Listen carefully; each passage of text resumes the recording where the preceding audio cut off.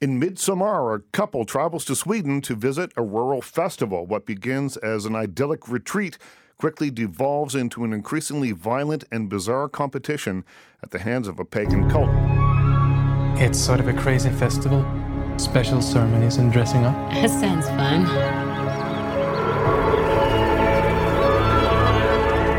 Unbelievable. Welcome and happy midsummer. Skål! Joining me are writer and director Ari Aster and star Jack Reynor, who plays Christian in the film. Welcome. Thanks for having us. Thanks for having us. So here's the thing. I have a whole list of questions that I made up before I saw the movie. I just saw it last night. And I've been up all night thinking about the movie, and I don't know that I need any of these questions. So there's so much more to talk about. So, Ari, I'll start with you. I don't think that it's right, particularly to call this a horror film or to really try and classify it in any way. I don't know that other than family drama, that there's another tag that I would hang on this. How do you feel about it? Well, I'm not one to really categorize my own films, but then, you're kind of thrown onto these press tours and you have to find, the ways that you're comfortable speaking about them. And I've been calling it a breakup movie. And even while I was making the film, when people were asking me to sort of summarize what I was doing, I would just kind of say that. But it is a contribution to the folk horror genre. But I think maybe what distinguishes this from other folk horror films, like The Wicker Man, for instance, would be that for many members of the cast, it is a folk horror film. But for our protagonist, it's really more of a fairy tale. Yeah, and it's difficult to kind of talk about without giving too much away as to why this becomes a fairy tale for her. But it is a story where at the beginning she goes through an unimaginable loss and then eventually finds a place in the world, I think, but through circumstances that you might not imagine. Yeah.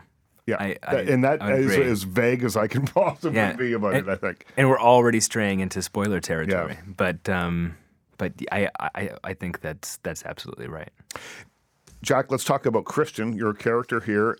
I read that at one point you thought that the character was just kind of not a great guy. When you first read the script, you said, I don't know, what can I do with this guy? How did you find the layers in the film? Well, I felt when I read the script that, not that, he's not a great guy, but I saw an opportunity in the character to create, something empathic and something that was multidimensional. I know from, my own life experience that there are times when I'm, lacking in a relationship and I'm not necessarily able to provide, the other person with what they need emotionally or, whatever. And that's something that we can probably all relate to. So, it was important for me to invest some of that into the character. And I feel like with the majority of people who see the film, they're pretty clear that, they can kind of put themselves in the perspective of Christian or Danny, although ultimately we do land, on Danny's side of the line here. And Danny being your girlfriend in the film, yeah, played exactly. by Frances played Pugh. by Florence Pugh. Yeah, Florence Pugh. Yeah. But I say that, and at the same time, there are some horrendous things that this guy does in the film. Again, not to give any spoilers away, but he is also kind of not a nice dude at all. I just thought he was self-centered more than self-involved and self-involved. Not, doesn't really have any emotional intelligence, and he's a bit of a muppet. And the film is funnier also than I think that you might assume if you just hear this it's a folk horror film or it's a family dysfunction film, whatever sort of label you want to throw on it. But it's quite funny all the way through, right up until kind of the final moments. There are moments that made the audience I saw it with last night laugh out loud. And is that a way for you as a director to kind of break the tension, or what device is humor in your films? Well, I've been happy to hear that people find the film funny. I think for me it's funny all the way to to the very end. Yep. There are things at the end that make me laugh more than anything else. For me, at least in this case, it's not a device to sort of break the tension. If anything, I've always seen the film as being something of a dark comedy. And in some ways, the movie is working towards this crescendo that I'm hoping the audience is sort of uplifted, and if anything, it's just that the brand of catharsis we're playing with here is kind of perverse, and so I think that a film without humor is a film wasted, and even Hereditary for me was sort of was laden with moments that I found funny. I told you that I want to go to that festival in Sweden. No, you said it would be cool to go. Yeah, and then I got the opportunity and I decided Look, to I don't do mind it. you going. I just wish you would have told me. That's all. Dude, she needs a therapist. You've been wanting out of this stupid relationship for like a year now. And don't forget about all of the beautiful Swedish women you'll meet in June. Okay, guys. That's not her again. Seriously? Babe, what's happening? Danny. Well, you described this as like a high school teenage comedy, a dark high school teenage comedy at one point in one interview that I saw you do talking about Midsommar. Well, I'm not sure if I would call this film a dark, teenage comedy, but I was really thinking about the structure of certain romantic comedies and especially high school romantic comedies.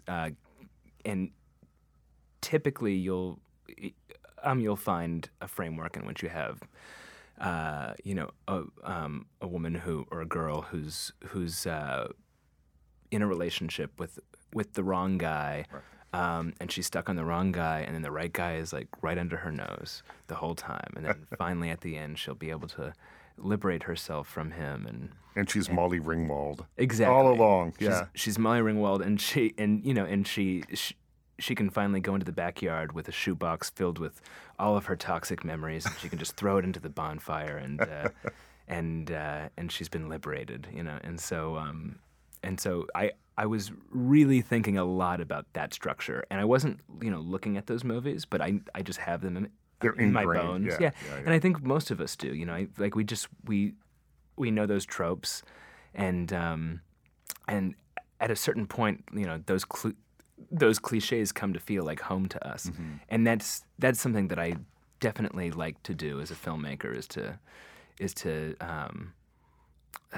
try to take a dead horse and kind of beat some new life into it. Jack, tell me a little bit about shooting this. I read an interview with you where you talked about how some of the cast spoke English, some spoke Swedish. You shot in Hungary, so you have people speaking Hungarian. And tell me a little bit about maybe the challenges that presented. Yeah, I think, one of the big difficulties for us was having, 3 kind of primary languages spoken on set and only 2 people who spoke all of those languages. So, just in terms of coordinating the production, given the intricacy of, Ari's kind of shot list and the design of the cinematography in the film, you'll know from having seen it, there's a lot of very long, refined camera movement with a lot of moving parts. And uninterrupted takes. And uninterrupted takes. And also, given the fact that we were shooting in broad daylight, like blistering sun, for however many hours we could, there's a lot, there's just shadows moving all the time. So it was a bit of a liquid set. The folklore that is in the film, how much of it is real? How much is it a construct? What should we look at and say, oh, that's actually real? Well, the film is really kind of a stew of influences, and I did do a lot of research into Swedish history, Swedish midsummer tradition, Swedish folklore, mythology, and then I went into German and English midsummer traditions. I returned to Fraser's The Golden Bough, and I did a lot of research into different spiritual movements, which I find really beautiful. And so I've been trying not to name them and sully them with Midsommar. But I kind of drew liberally from everything I found that would that suited the story, and then from there it became a matter of invention and building this world into what the story needed. What time is it? 9 p.m. That can't be right. The sky is blue. This is what 9 p.m. is like here.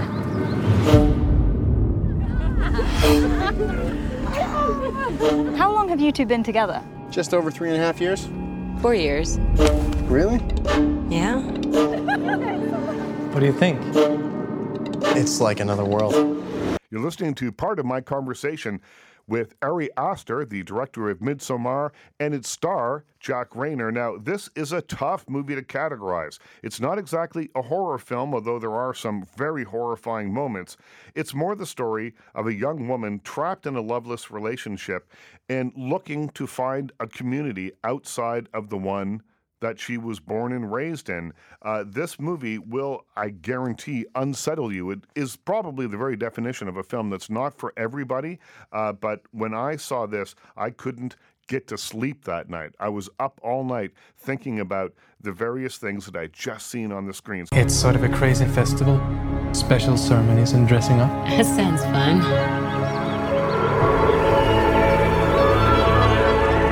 Unbelievable. Welcome and happy midsummer. Skål! Joining me are writer and director Ari Aster and star Jack Reynor, who plays Christian in the film. Welcome. Jack, there's a scene where a very elaborate ceremony happens that ends in kind of a terrifying way. And the villagers are completely comfortable with the idea of what's happening. It's part of their tradition. The Americans that are there, of which you play one of them, are horrified by what they've seen. But as I was watching it, I couldn't help but think, because it's explained, and again, I'm talking around it so we don't give anything away, but it's explained why this ceremony happens. And it really struck me that the horror is just cultural. You know, the horror is just because you don't understand, as an American person in that situation, you don't get that there are hundreds, if not thousands of years of tradition behind this. And it seems terrifying because of your North American beliefs or tenets or whatever. But it for them is completely natural. So it's not exactly horror, but it's a horrifying situation. Yeah, I think one of the really strong things about the film, just to go back to the folkloric aspect of it, is that, so I come from Ireland, and obviously we have a rich mythological tradition that extends back beyond the pre-Christian era, and we didn't write anything before Christianity arrived in Ireland, so our history and our mythology are very closely entwined.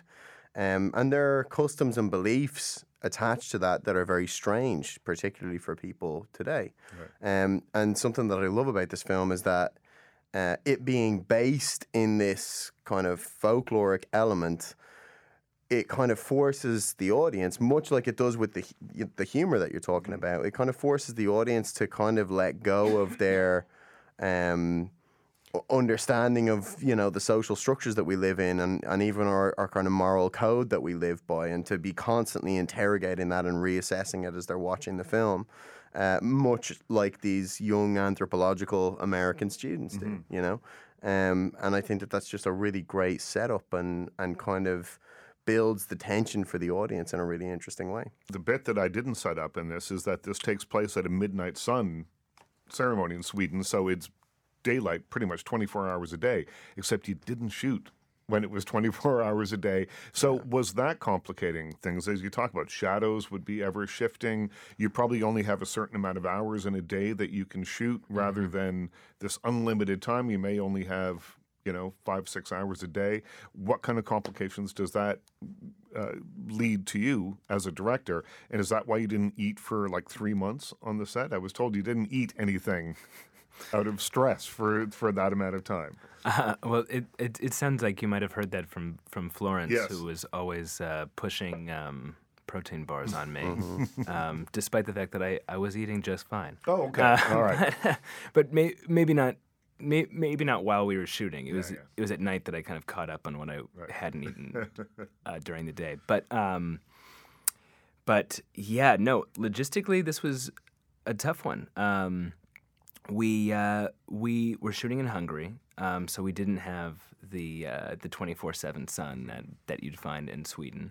We weren't able to shoot in Sweden because it would have been just too expensive. We are a low budget film, and we built this entire village from scratch. And so I could have only done that in a place like Hungary. And so we were shooting French hours, which is 10 hours with no lunch, and it was pretty rare for us to get off the first shot before like 3 hours into the day, just because of logistics, and you have a large crew that again speaks Hungarian and not English, and then you have 60 to 80 background actors that you have to block out, and they're dancing, and there's choreography involved. Even when they're not dancing, they seem to be doing hand gestures that were all very choreographed, it felt like. Exactly. You got people in the foreground, midground, and background, and they all have to be hitting certain marks at certain times, and so the choreography was very difficult, and so we found ourselves shooting about 7 to 8 hours each day, which is not much, especially after Hereditary, where we were shooting up to 14 hours a day, which was a luxury, and we were shooting that on a stage. But which you can control. Which you can control, and ultimately, we are hoping to make a very beautiful film, but the sun, doesn't care what you're trying to do. It's gonna rise on the east, and then it's gonna set over on the west at a certain time, and that's that. Yeah. What's happening? I don't know why you invited us. That's why you look so guilty right now, because you know. We only do this every 90 years.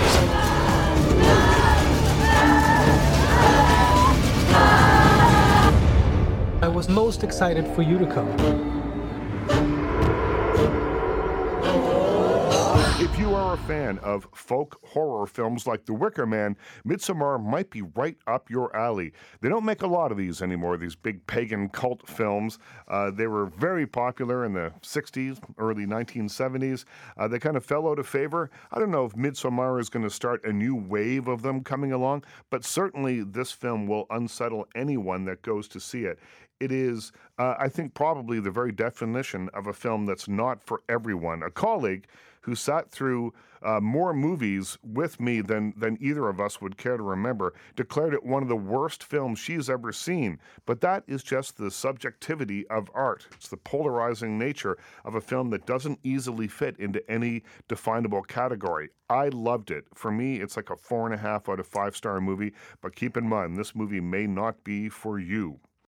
Can you feel the love tonight? Look at the stars. The peace the evening brings. The great kings look down on us from those stars. The world for once in perfect harmony with all its living things. And so will I. Welcome back, everybody. You may know Billy Eichner as the star of Billy on the Street. It's his own talk show that he does on the street. And if you haven't seen it, it's really something. He runs through New York City, stopping people at random, asking them questions. And if you get it right, sometimes he gives you $1. Sometimes he just yells in your face and continues to run along. It is a wild reinvention of what a talk show can be. And I became a fan watching that show. But he's also an actor. You've seen him in Neighbors 2 and a lot of other things. Right now, probably his biggest role to date opens in theaters on July 19th. He plays Timon in The Lion King. He's starring opposite Seth Rogen, who plays Pumbaa. They're the meerkat and warthog duo that were so popular in the first animated version of the film. Well, they're back, and I had a chance to talk to Billy Eichner about playing this character. We talked about the difference in tone between an animated film and this sort of photorealistic film, about Hakuna Matata, and whether that is a philosophy that fits in well today. And this is what he had to say. Here's Billy Eichner.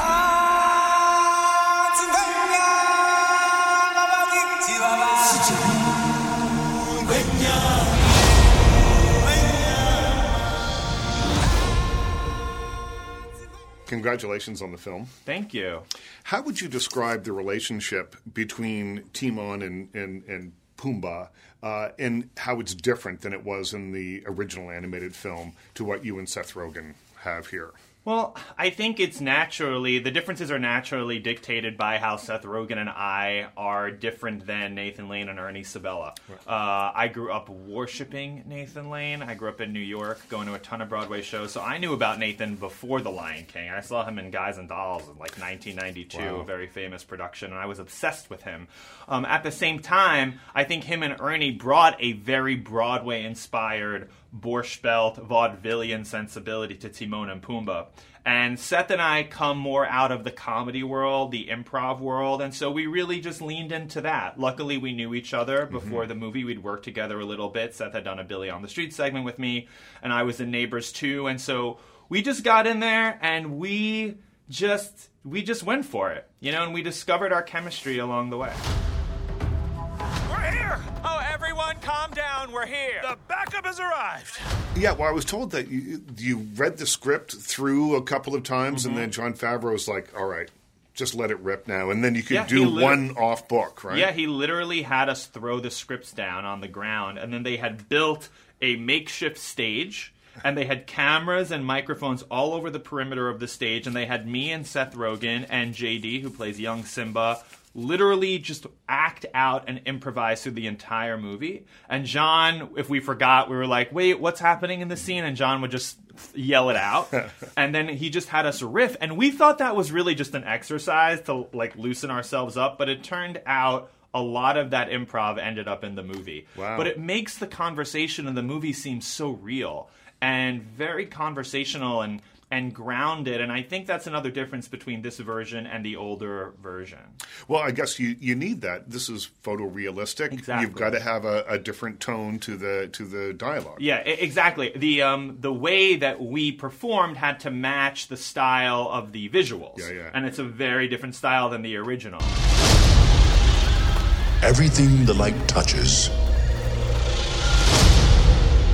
is our kingdom. But a king's time as ruler rises and falls like the sun. One day, the sun will set on my time here and will rise with you as the new king. Now, you sing two of the best-known songs from the musical, Can You Feel the Love Tonight and Hakuna Matata. You sing, these are all duets and in some cases more than that. Were you in the studio when Beyonce was singing? I was not. No. The part that Seth and I sing in Can You Feel the Love Tonight is separate from the part that Beyonce sings with Donald Glover. We kind of start the song and end the song. And then I have one short spoken scene with Nala, her character, that she wasn't in the studio for. But one remarkable difference between the way we did this and the way they usually do these types of movies is that for the most part, we were all in the studio together. Yeah, because normally you're not. No. And I've never understood how you can create any kind of chemistry on an animated film. When I come in and do my part, 2 months later you come in and do my part, and then they just cut us together. Yeah, and in this situation, Seth and I were together. Donald Glover and Seth and I recorded Hakuna Matata together. Hans Zimmer was there. John was there. Pharrell. It's quite a crew. Wow. Yeah. So Hakuna Matata means no worries, do your thing. Is that the best philosophy for our time? Well, I think you should see the movie because that is a little bit of a difference in this version and the old version in the way the theme of no worries and Hakuna Matata ends up playing out. It's a little bit different, and I think the way we handle it speaks to our current moment in a way that it should, in a way that I think is very compelling. So I think there's a time and a place for Hakuna Matata, no worries, and I think there's a time and a place to really worry. Life's not fair, is it, my little friend? While some are born to feast, others spend their lives in the dark.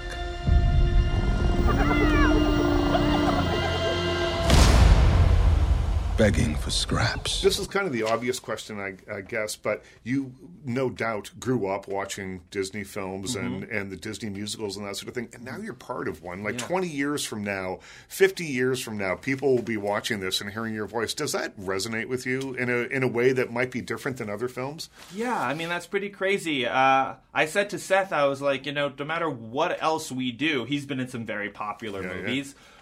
But there's a good chance that our voices will be heard in this more than our voices will ever be heard in anything that we ever do for the rest of our lives, which is kind of daunting. Yeah. But also, how exciting. What a once-in-a-lifetime opportunity. And I love musicals. I love Disney. What else do you want in this life?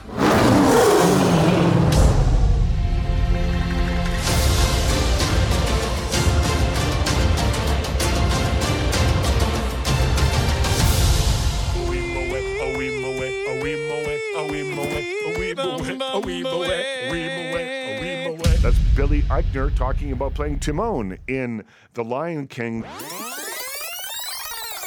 Rick Steves is one of the world's great travelers and travel writers. His books are available wherever fine books are sold, and for everyone that you buy, you'll be contributing to a good cause. The travel guru recently announced he'll donate $1 million each year from his company's profits in an effort to fight climate change. Here's Rick Steves. Why should people travel? We'll start with the hard stuff. Well, the world's an exciting place, and if you stay home and you let commercial media shape your worldview, you're really being taken advantage of. You need to get out there and make friends with the rest of the planet, and then I think you realize it's filled with beautiful people and joy and love, and you come home with empathy for other people, and I think empathy is a beautiful thing. Is that what you call good travel? Thoughtful travel. Thoughtful travel? Yeah. I mean, travel can be escapism, it can be recreation, or it can be transformational. Mm-hmm. My mission as a travel writer in the United States is to inspire my readers or my viewers to venture beyond Orlando. That's the big goal, because there's only one guidebook that sells better than the Rick Steves Italy guidebook in the United States, and that's the guidebook to Disney World. Now, I can't compete with that kind of la-la land stuff, but I can remind people you can travel and actually learn about other cultures. And the more you do that, the less afraid you become. You come home as a citizen of the planet. Mm-hmm. I come home more thankful than ever that I live where I am, and I appreciate what I've got, but I also realize that you can celebrate the diversity on this planet rather than being afraid of it. What got you started traveling? I never wanted to travel. No. My dad decided when I was a schoolboy to import pianos from Germany. So he came home I remember I came home from school one day and my dad said, "Son, we're going to Germany to see the piano factories." Dad, that's a stupid idea. But I went over there and I realized after a couple of days, this world's a fascinating place. And was there a thing? Was there something that you saw? Was it just that people spoke a different language maybe you had never heard before? It was statuesque German women with hairy armpits. As a 14-year-old kid, to see this, like, wow, to be sitting with my relatives in Norway watching Neil Armstrong walk on the moon and hearing the news broadcast in Norwegian instead of English, and realize the whole world is celebrating this. This is not a United States thing. This is a human accomplishment. To talk to a man with a big handlebar mustache who told me what he saw when Archduke Franz Ferdinand was assassinated in Sarajevo in 1914, to be surrounded by all of that culture and history, I realized, man, oh man, this is an interesting place, and the world can be my playground. I ended up getting a history degree accidentally at the University of Washington, just because history classes were so much fun. I remember waking up in the dorm, and it occurred to me, I've got 7 history classes under my belt, 3 more, and I'm a historian. Let's push on through. And is that what pushed you into writing these stories down? You know, the research, the background, the love of travel? It's interesting because at first I was a piano teacher. My kids wouldn't practice in the summer, and I thought, I'm not going to struggle with this. I'll see you in September. I'm Pianos going to play Europe. a big part in your life. They really do. But I realized after several trips that I was learning from my mistakes, and I was becoming a much better traveler. And very, very poignant to me, other Americans were making the same mistakes I made the year before. Right. And I saw them making these mistakes, and they weren't trip ruining, but they were just expensive and a shame.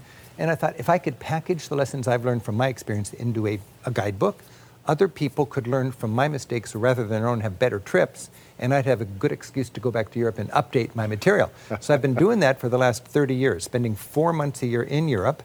I've got the same mission now that I had back then, but now I've got technology beyond my wildest dreams to amplify my teaching. Right. I've got a wonderful staff of 100 people that I work with in Seattle, and we've got guidebooks for every country in Europe, every great city in Europe now, and that's my beat, really. I see Europe as the wading pool for world exploration. Right. And I'm just having so much fun learning and taking notes and sharing these ideas for people who are fortunate enough to travel. What was the break? What was the point at which you said, okay, I don't have to teach any more piano. I don't have to do any of that stuff anymore? Well, I self-published the first edition of my Europe Through the Backdoor book in 1980. And when you have a book, didn't self-publish so much back then. No, I just thought I was pretty humble about it, and I thought I'm not going to impress any publisher, but I was giving talks, and I thought I can talk for all day long, or I can write a book and talk for 3 hours and let you buy the book. Right. And I learned back then the best thing I can do is use my information as a publicity stunt. Give free classes, give a lot of information out, and then people will buy my book or take my tours. And today I do the same thing. I produce a radio show and a public television show, and I just give it to the system for free, and it goes all over the country, and I can do my business just selling these tours and making the guidebooks. And the new one is called Travel as a Political Act. It's the 3rd edition of this book. What's new? My publisher, I wrote Travel as a Political Act after 9/11, after me traveling in the Holy Land and Iran and traveling all over the world, getting out of my comfort zone, realizing that the most important souvenir you can take home, the most beautiful souvenir, is a broader perspective. Right. I'm writing for Americans, and I have to remind my countrymen that we're 4% of this planet.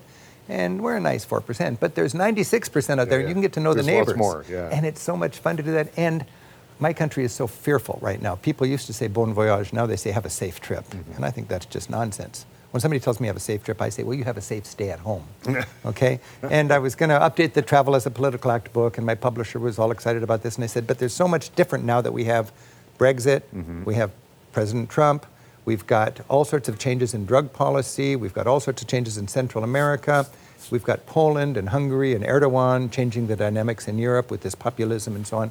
So I said, if we're going to reprint Travel as a Political Act, let's do a new edition. So this new edition is post-Brexit, post-Trump, I'm really into drug policy reform in Europe, sharing examples of things I learned in Europe. I'm really into struggles in Central America that were framed for an American as communist against freedom, and it's really landless peasants against greedy corporations. And how can Americans be introduced to these ideas from a traveler's perspective? So that's the fun of this book. A little different than my guidebooks to Paris or London. You know? It's a whole different thing, but I've been teaching for 30 years, and I've had this sort of natural evolution in my passion as a teacher. First, it was the skills.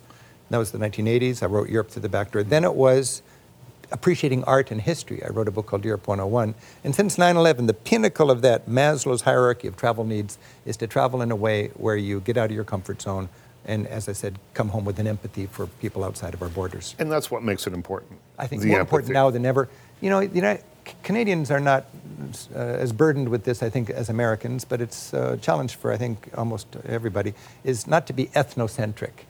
It's very easy for Americans to think we're the norm, but we're not. And the Americans that are the most ethnocentric are the ones that are also the most fearful, and they happen to be the ones buried deep in the middle of our great country with no passports. People whose worldview is shaped by news media, commercial news media. And those are the people that I wish I could just get a plane ticket for and help them go out there and get to know the world because it's a beautiful place. Let's talk about poverty tourism. This is something that you hear about. You have people that travel to the poorest places on earth. And I often feel that poverty tourism, I mean, the name says it all. The people that are going not out of a sense of helping, but out of a sense of wanting to have a look and feigning empathy, but I'm not sure that it's actually there. Well, it is a serious responsibility if you decide to travel to the developing world and have voyeurism kind of their struggles and their poverty.